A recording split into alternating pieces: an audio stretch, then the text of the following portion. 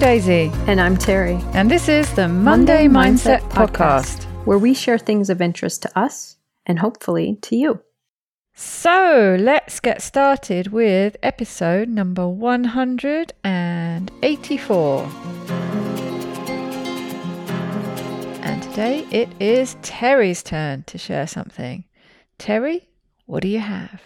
Well, Daisy, as I was looking for something to share, I happened upon a repeat topic, but a little more recent. I think it was a couple years ago when I first shared this, and it came from one of my favorite podcasts. So I thought, well, let me check this out. So it is an episode from the School of Greatness with Lewis Howes, and the guest is Mel Robbins. And you and I have talked about at least 2 strategies for Mel Robbins. She's reliable, isn't she? Yeah, there's the 5, 4, 3, 2, 1 strategy where you count backwards and then you do the behavior or interrupt the thought or whatever it is that you're working on. And this one is even more specifically about, interesting, I just realized the title is called Mel Robbins Reveals a 5-Second Secret That Will Change Your Life Forever. And that sounds like it's the 5, 4, 3, 2, 1 strategy, but actually this was more about the high five in the mirror. And that's what I wanted to share. Again, I know I did that one a couple years ago, but I think this was a really good episode, and it also made me think about some other things and also made me do a little more research. So I wanted to share with you some input from this episode and some other thoughts that I had. So just to refresh or to catch anyone up who maybe didn't listen to the original episode that I had shared about this, Mel Robbins came up with this strategy because she was recognizing in her own life feelings of not loving herself, not taking good care of herself, and really being kind of overridden by anxiety and fear and, kind of self-loathing. And so the 2 strategies that she's pretty well known for, as I mentioned, the 5, 4, 3, 2, 1, where she would count backwards, like, I don't want to get up, I don't want to get out of bed, I have so much work to do, and then she would go 5, 4, 3, 2, 1, and jump out of bed. So it just was a way to activate her, to get her to do the thing that she was avoiding. The other strategy is the high-fiving yourself in the mirror. And I know, again, when I mention this, sometimes people look at me kind of funny and think it's really strange. But I wanted to talk a little bit more about some more that she said about it, some thoughts that she and Lewis Howes shared, and kind of re-emphasize this because I think it actually is a really good strategy. It's triggered me to go back and listen to the original episode because I seem to remember that I added something onto it that you were quite taken with, but I can't for the life of me remember what it was. Well, maybe you will revisit it and remember. I will, yeah. So the strategy being, and she does really talk about trying to set this up as part of a routine so that you do it normally. So for example, connecting it with brushing your teeth. If you brush your teeth twice a day, you're already in the bathroom looking in the mirror and to start doing this. So you look at yourself and you high-five yourself. Now, she talked about doing a little more with it also, in that you look at yourself and set your intention. You set your intention for the day. You say something positive. And then you raise your hand and you seal that deal by doing the high five, by raising your hand up. And interestingly, she said that just setting the intention can help you silence that critic that kind of holds you back and instead can kind of refill your sails with some wind by setting that intention. But doing the high five at the same time really instills it even more so. And she talked about something that then made me go do a little research afterwards. And she said that this is kind of a novel thing for many of us because we have been used to high-fiving other people. And why do we do that? We want to let someone know, I see you, I believe in you, you've got this. This is why we high-five. So for many of us, it's going to feel kind of strange to start to do that for ourselves. It's a gesture that we're used to doing for other people, but we're not used to doing it for ourselves. So she talked about something called neurobics, and that is spelled Neurobics, neurobics. So you probably are thinking aerobics, that's movement that uses oxygen, and movement that doesn't use oxygen is called anaerobic. So what do you think neurobics are? It's aerobics for your brain. That's right. So of course, this led me down a path that in some future episode, I'm going to have to come back with some other neurobic kind of exercises, but it was a pretty interesting topic.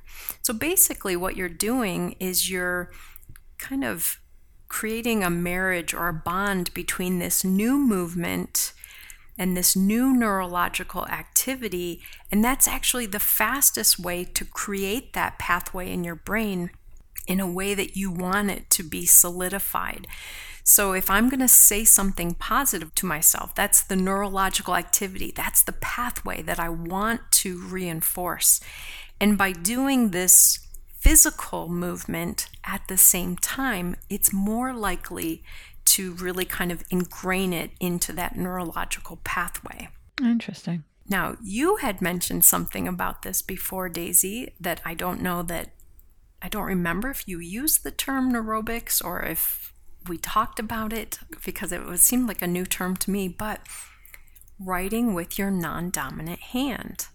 And I think you talked about brushing your teeth with your non-dominant hand. And I can't remember who was talking about that, but yeah. And that actually is a neurobic exercise. That because it's not a common movement that your body is used to making, your brain has to be actively engaged a little differently to use that other hand to brush your teeth or whatever. Well, it's a weird one, isn't it? Because it is such a common movement. Mm-hmm.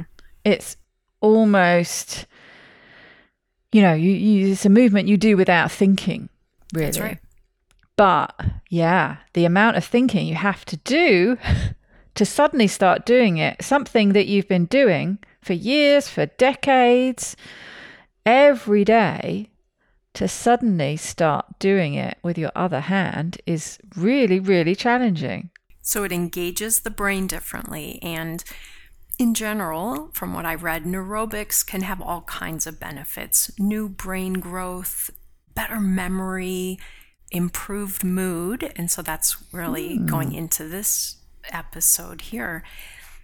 But that idea of doing some kind of novel movement. And so I was thinking as I was reading that, then I'm like, ooh, so I could high five myself. And when that becomes too standard, I could high five myself with my non-dominant hand. I could really get this neurobic. Double it up. Yeah. Yeah, get this benefit going. So she said that, some people will do this activity. They'll do the high five and they're going to feel good. You almost feel a mood improvement again, because the amount of energy that it takes your brain to pair these two things, it makes it much harder to then say, oh, you suck, you're not going to make it, you're going to fail today. It's really hard to get distracted by those things because your brain is already really focusing on this other new thought process and new physical movement.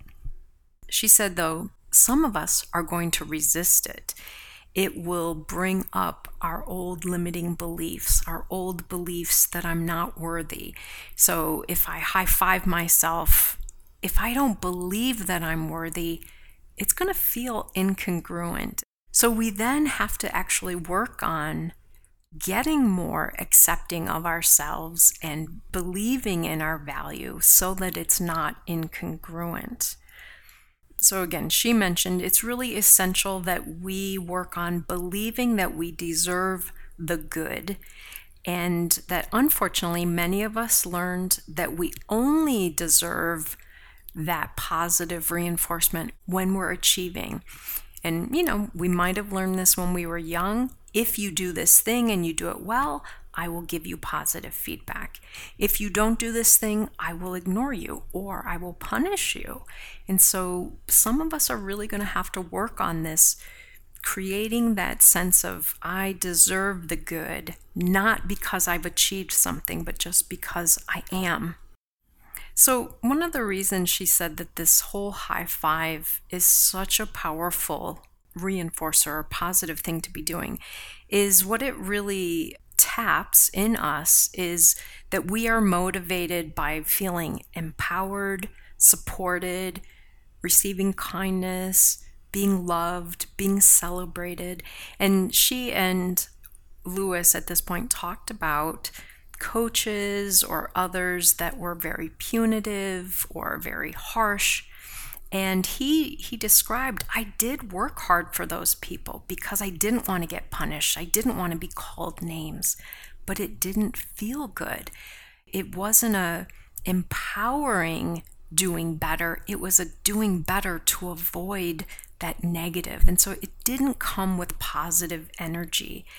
And he said that he definitely had coaches that were encouraging and he felt much more motivated and he felt better about his successes even than he had with the others. So I think this is an important thing to think about, that when we feel celebrated, seen, and supported, we are more likely to feel positive about what we're doing, which is going to continue to lay down those tracks in our brain in the way that we want them to. So they both really agreed. Again, totally support something that I've been teaching for years, is that tough love really is not that effective with ourselves. Just trying to push yourself by saying something harsh or telling yourself to get up there and do it, knock it off, you sissy, or whatever, that was not going to work. So some people might be a little skeptical that a high five could have that much of an impact. So Mel Robbins went into sharing some research that had been done about these things. And what she related it to is athletic teams. And of course, Lewis Howes was a big athlete, and so he could relate to all of these examples. But she said, you see with some teams, the fist bumps, the back patting, the pat on the back, the high fives. Are these helpful? What do we learn about these? So she looked at a study of the US NBA, the Basketball Association, and what they found is that the teams that were ranked the highest as far as their record, if you went back and looked even into the preseason behaviors, those teams had the most fist bumps, back pats, and high fives. And so you can guess the opposite. Those teams that wound up in the bottom of the ranking, go back and watch, they had the fewest. And Lewis kind of jumped in and really talked about even just its touch, that physical touch makes a difference. And obviously not punching someone or, hitting them with a board or something, but just that positive physical touch. And so again, they talked about, well, what does that do? What does it communicate? And she said, really the gesture builds trust and partnership. It lets the other person know, I see you, I believe in you, you're cared about, you've got this, which of course you need on a team, and we need that in our lives. And so when you high five yourself in the mirror, really what you're doing is helping build trust with yourself, rather than this kind of disconnected, I should do more, I could do this or whatever. You are looking at yourself and high-fiving you, saying, I see you, I've got you, you can do this. So it really has a big impact. She brought up another research study about, and it reminds me a little bit of the growth mindset versus the fixed mindset information, but they gave kids a challenging problem to solve. And with one group of the kids, they gave them praise. So they might highlight, you're so smart, you're so talented. Another group, They gave positive feedback, but it was focused on effort. Like, you're a really hard worker. You really put your mind to this task. The other group, they didn't give any verbal feedback, but they gave high fives. Which group of kids do you think scored the best on those tasks? Well, judging from the way things are going, I would say the high five one. But interesting, if you'd have asked me that without the context and the build-up, I quite possibly would have gone for one of the other two. Mm-hmm. I would have gone for the effort one. The middle one, yeah. Mm-hmm. And I do think if you only had the two pieces of feedback, either just, wow, you're so smart, or you look so good, versus, wow, you've worked really hard on this, or whatever. Because that has that element of, I see you. Yeah. I've been observing what you've been doing. I've seen the effort you've put in. Yeah. And so it feels like more than, it's not based on the result. It's based on the work that you've put into something. So yeah, that's the one I think I would have gone for. And again, that ties in with growth mindset. If I focus on giving you feedback that when you work hard, you will be able to do this, you're probably going to see better results. But interestingly, the high five had the best results. So again, I think that's something for us to think about. What does it communicate? Remember, it reinforces, I see you, I affirm you, go get them. You've got this. But interesting, without any words. It's a gesture. Mm-hmm. The way she described it, going back to kind of the neurobics thing, is that you often will feel a boost in your mood, an elevation in mood, because when doing the high five, the raised arm gesture triggers your nervous system, the way she said it was, to tingle with celebration. But think about, when do we raise our hand? You raise your hand to wave to someone. You raise your hand to high five someone. It is a kind of positive, energized thing. I guess we do also raise our hands to stop or interrupt something, but again, it's charged with energy. So you actually can feel that increased mood, and also triggers a little bit of a dopamine response. So all kinds of things at work here. It's not just Mel Robbins saying, hey, why don't you just high five yourself in the mirror? I think that would work. There's really some science behind. Some evidence behind it. Yeah. Yeah, it's interesting because what it brought to my mind was that very natural reaction, I think, for a lot of people when you've just accomplished something that was really hard and you've done it. So you've got across, maybe you've literally got across the finish line. Maybe it's a physical race you've just run and you've got across the finishing line, which was really challenging. Or you've done something like you've figured out a difficult DIY conundrum. I seem to remember doing this myself, and your natural reaction is to fist pump the air. It's like, yes, I've done it. Yeah. And it's not something you think about doing. It's just a natural reaction, isn't it? Mm-hmm. So I can see how it taps into that thing that you would do naturally when you've achieved something, when you're feeling full of it. You're feeling full of pride and accomplishment and achievement. So mimicking that, even if it doesn't necessarily have quite the same thing behind it, you're still tapping into that same energy. So I can see that. It makes sense. It's that energy of celebration. As you were describing that, I'm thinking, as someone crosses the finish line in a race, what do? They throw up their hands in the air, So it really is an energy to it that I think is really pretty powerful. Yeah, and if you think sideways to that, I'm thinking there's a song, isn't there? Something about throw your hands in the air. But people having fun at a concert, what do? They tend to, jump up and down and throw their hands in the air, and like you just don't care. Right. Something. And on a roller coaster. I'm bad about remembering lyrics. Yeah, roller coaster. Yeah, that wouldn't bring back good memories for me, but yes, for some. But yes, the more you think about it, the more it is definitely an energetic and usually a positive energetic gesture. Mm-hmm. Yeah, reaching our hands up in the air is not what we do in panic. No. It's not what we do in fear. No, you tend to close in, don't you? Yeah. Yeah.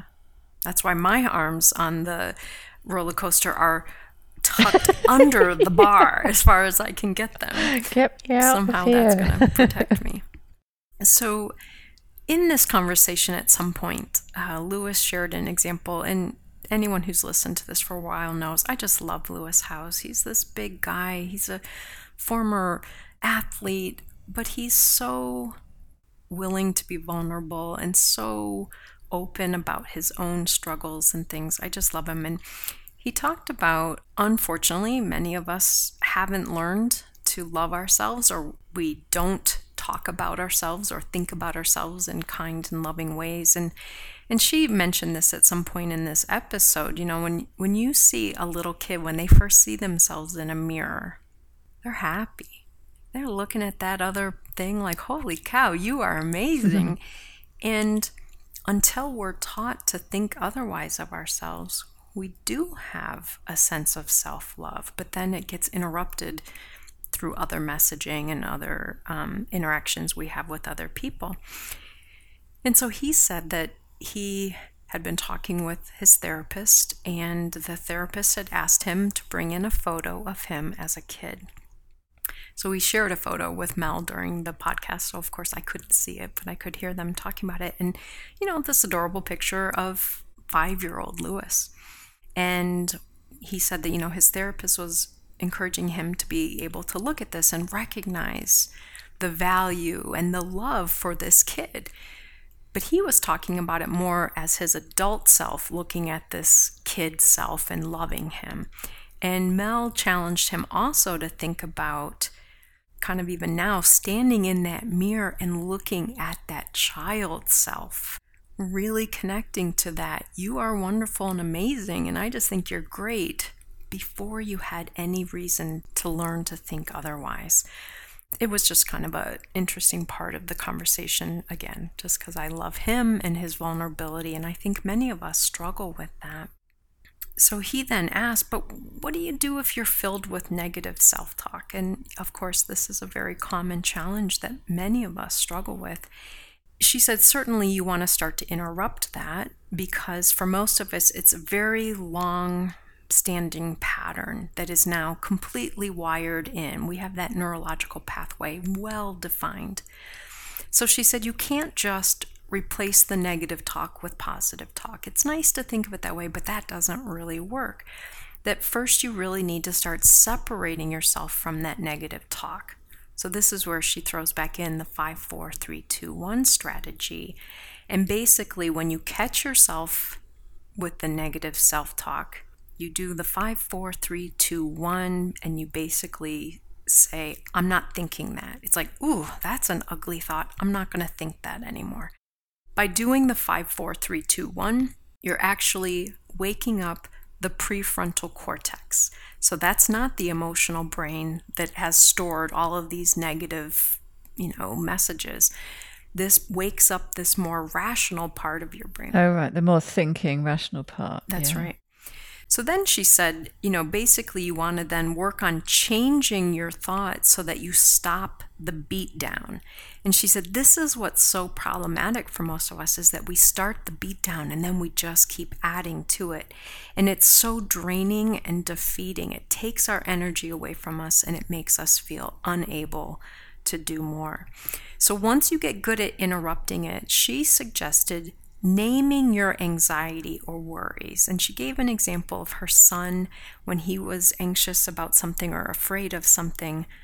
And I don't remember the name, but let's just say he named his fear Oscar. And then you have this other image of it rather than this is me, this is Oscar. And it's a way to, again, kind of separate yourself from that negative self-talk. You can see it as separate from you, not part of you. And therefore you can work on, that's Oscar thinking this, or that's Oscar, I don't need to think that or say that. So that was her recommendation on that. They talked a little bit then about having a positive inner self-coach, which is a big topic that I've talked about in my work with the fasting method, that many of us have that negative critical coach voice inside of our head that's kind of beating us up all the time. And, the more we can say, hey, what would that positive coach say to me right now is really important. She then talked about also having a meaningful mantra. I don't remember the other word she used for it, but creating a meaningful mantra, because many of us, when we reach for something to replace the negative thoughts with, we go so far into the positive that we don't actually believe it. So, Daisy, as you know, pretty soon I'm hopefully going to get back out there on the slopes and get my skiing going again. And if I said to myself, oh, it's kind of scary, I'm not really good at this, there's that negative self-talk. So I might want to replace it with something more positive. But if I said, I am the best skier in the world, that's really not going to work. No. Because my brain knows that is not true. And now I just feel more kind of crappy for how far away from that ideal I am. So instead, a meaningful mantra, she said, is saying something like, I'm doing the best I can, versus I'm the best at this or something. Or let's say, everyone should love and adore me. Well, that's a little too much. Instead, to say, I deserve to be accepted and cared about. That is much more congruent and something you can work into your system versus a mantra that doesn't really fit. She talked a little bit about, maybe it was even Lewis that brought this up, behavior activation therapy, which I feel like we could do an episode on that. This is basically where you actively start engaging in life, acting like the person you want to become. In my work with the fasting method, if I want to be a healthier person, I start acting like one, because if I'm doing the behaviors that a healthier person does, I'm going to create that outcome. Kind of the fake it till you make it, sort of. Mm-hmm. So let's tie this back to the high five. If you high five yourself, you are acting like someone who believes in you. So you're really reinforcing, you're giving yourself that support of someone else who believes in you, but you're again, formatting those thought processes to be more positive about you. They then talked a little bit about self-sabotage, which again, huge topic. And she said, really for most of us, self-sabotage is not intentional. It's not something we're cognitively aware of. Nobody says, you know what I'm going to do today? I'm going to get out there and do some things to really screw up my life. I'm going to go do things that will ruin my marriage, or I'm going to go really beat up on my body today. That's just not really how self-sabotage works. But usually they are more based on a reactive pattern. And she gave an example of, for her, for a long time, she would wake up first thing in the morning very anxious. And a lot of people do. And some people think, well, that makes no sense. Why would I be anxious in the morning? I'm not even doing anything yet. But if you go back and think about, was there a time in your life where waking up, where it made sense to be anxious? Yeah. If you grew up in a family that was very chaotic, maybe with people who were emotionally unavailable or even emotionally abusive, waking up means I'm heading back into that. Oh no. I definitely had a reactive pattern of waking up with anxiety because I was going to a job that caused me a lot of stress when I was a teacher. And so it wasn't about, I have something to be anxious about right now. It is the pattern of, I'm heading into this environment that is very anxiety provoking. So she talked again about learning to change those environmental factors, learning to recognize I'm okay here. I don't have to be nervous right now or anxious. So she talked about even, and I know this is going to go even more into the deep end for some people, but she described it as high-fiving your heart. So putting your hand on your heart and saying, I'm okay, I'm safe, I'm loved. That's what we need in those moments. But here's the other thing, that touching your heart actually helps activate the vagus nerve, which I almost did a whole topic on the vagus nerve because that's such an important piece of all of this. But the vagus nerve is really activating that parasympathetic nervous system, that calming nervous system. So if you wake up first thing in the morning anxious and you high five your heart, you touch your heart and you say these affirming things, that can actually start to bring about a greater sense of calm rather than letting your anxiety keep revving up. Yeah, what was that episode I did? I can't remember what the technique was called, but that was basically kind of giving yourself a hug. Do you remember? It was that sort of wrapping your arms and it was stroking your arms like that. And there were some other movements you could do, but that was exactly the same. It was tapping into the feelings you get. And they talked about the vagus nerve and things, I think. Super important to be able to activate that calming system. Because for so many of us, activating the revving up system is all too frequent and is unconscious. We're in that, fight or flight state already, and we need to be able to bring it down. And also, like the hugging, like you described, also activates oxytocin, which is a calming, loving kind of feeling. It's another quite natural reaction. It's a bit like the hands in the air is energetic and exciting and feels like an achievement. I was thinking just then, just doing that, that's actually quite a natural reaction to sort of hug yourself when you need some comfort, when you're cold, or when you just need that, you need a hug, basically. Again, it's something that quite often you do without thinking. The last thing really, or at least the last note I took from listening, she talked about another way that she thinks of high five, and she called it a mental high five. And that is when you are facing a complicated situation or a difficult moment and you're feeling kind of down or defeated or struggling, that the mental high five is to remind yourself, and she quotes it this way, "This moment is preparing me for something amazing that is coming." So even in those darker times, or, when you're in that, this is hard to do, or this is complicated and I'm uncomfortable, to remind yourself, this moment is actually preparing me for something in the future. Something is coming. And not in a negative way, like this moment is preparing me for demise and defeat, but this is taking me somewhere, but I do have to get through this.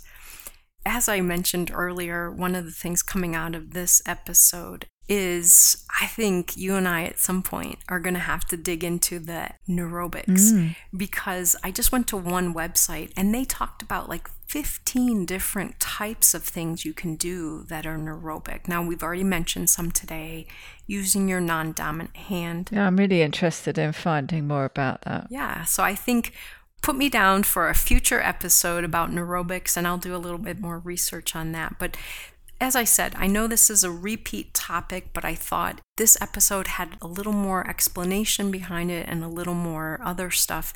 So I thought it was worth revisiting for all of us. I hope everyone uses the high five to get this brain pattern changed and to really kind of solidify their intention, their positive intention that they're setting for themselves each day. Yeah, it's really interesting. It brings back memories of that other episode, but yes, I don't remember the digging into that other side, the studies and the scientific of evidence behind it, which is all really interesting. Yeah, I haven't been able to stop thinking about, and I want to know more about these neurobics, but I'm quite excited to try to revisit that whole, brushing your teeth with your left hand thing. When you mentioned at the beginning about, and this is where I'd be keen to know more of the details, so I'm looking forward to your neurobic episode of the benefits to your brain from doing that. So I'm thinking, I'm going to start trying to brush my teeth with my left hand and see what happens and find out what all those neurobic benefits are to my brain when you come back with it another time. Very good. And maybe, Daisy, you could even brush your teeth with your left hand and say some positive Yeah. things about yourself while you're I can doing it high to five with my really right solidify. hand because my right hand will be free because I'll be brushing with my left hand. That's right. We'll just do it all in Yeah. one fell swoop. Oh, and we should stand on one leg. Yes, too, right? that's the other thing you're supposed to do when you're brushing your teeth, which I keep forgetting. All these little tips that we say we're going to adopt as a daily routine, and then we forget. It is funny. I thought earlier today, well, we're going to talk about this and I don't do this. So let me just experiment and do this high five. And it felt weird, which is actually a good thing because that means it's new. But it made me smile. And it was weird to look at myself and pay attention to myself. That's another thing she actually talked about is oftentimes we look in the mirror and don't even see ourselves. Or we And this get is a used way to really- not wanting to look at, so Yeah. avoiding Yeah. looking in the mirror. I've done decades of that. So this again is to say, I see you, not in a shame and blame way, but I see you and I affirm you. So I hope everyone will try it. Even if you can't get it going every day yet, just start practicing it and see what that feels like. Yeah, but I think the other thing is, as cringe as it might feel, nobody else is going to be watching. So nobody's going to know you're That's doing right. it. So give it a go. That's right. Absolutely. And just see, see what happens. I'm definitely going to be trying it while I'm standing on one leg and brushing my teeth with my left hand. I'm just going to do all the things. That's right. Very good. Well, until next time, I hope you have a very wonderful week. Take good care, everybody.